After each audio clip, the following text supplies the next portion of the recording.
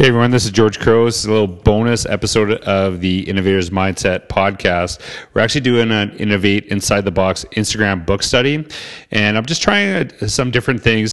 And what I actually did is I did these 3 videos talking about these concepts of learning for your students, learning with your students, and learning about your students.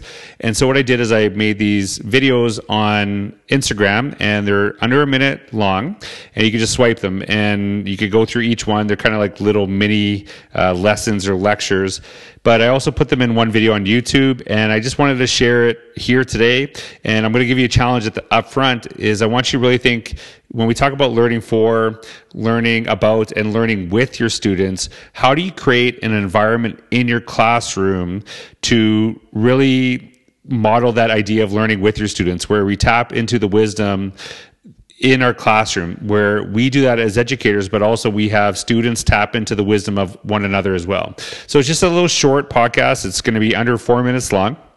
But I wanted to just try this out, a little bonus episode. I'm still going to release a new episode on Sunday, but I just want to give you this just as something, maybe a little surprise.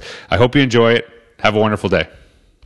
Hey everyone, it's George Couros. We're doing the Innovate Inside the Box book study, and what I'm actually going to do, I'm going to talk about these 3 concepts from chapter 4 that talks about master learners, master educator. We're going to talk about learning for our students, learning about our students, and learning with our students.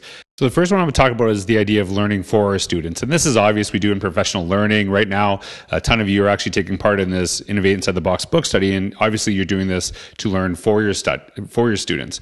But one of the things that I really want you to think about is, too often when we try new initiatives and try new things with our students, are we jumping straight to the teaching without doing the learning? Do we actually immerse ourselves in the learning that we want actually to happen with our students?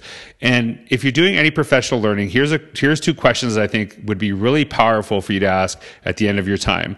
What did you learn today, and how will your students know and benefit? And if you actually can think of those and the answers on those 2 questions, it will actually make a huge impact on learning in your classrooms. The next concept is learning about our students. And this one has to go beyond how do they learn, what benefits, what they're passionate, but who these kids are. And I think that's a really important aspect.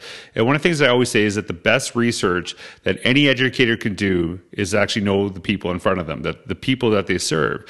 And so what opportunities do we actually take to get to know our students, connect with them? And something as simple, and I mentioned this in several chapters, just, welcoming them at the beginning of the day, being outside, greeting them at the door, having those little conversations, spending time supervision, talking to students, know what their interests are.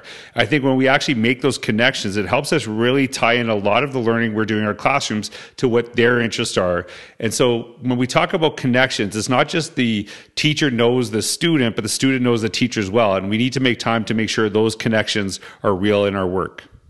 And the last one I'm going to talk about is the idea of learning with our students. Now, some of the pushback that I've got on this idea is that, isn't the teacher the expert in the classroom? And absolutely, the teacher is always the expert in the classroom.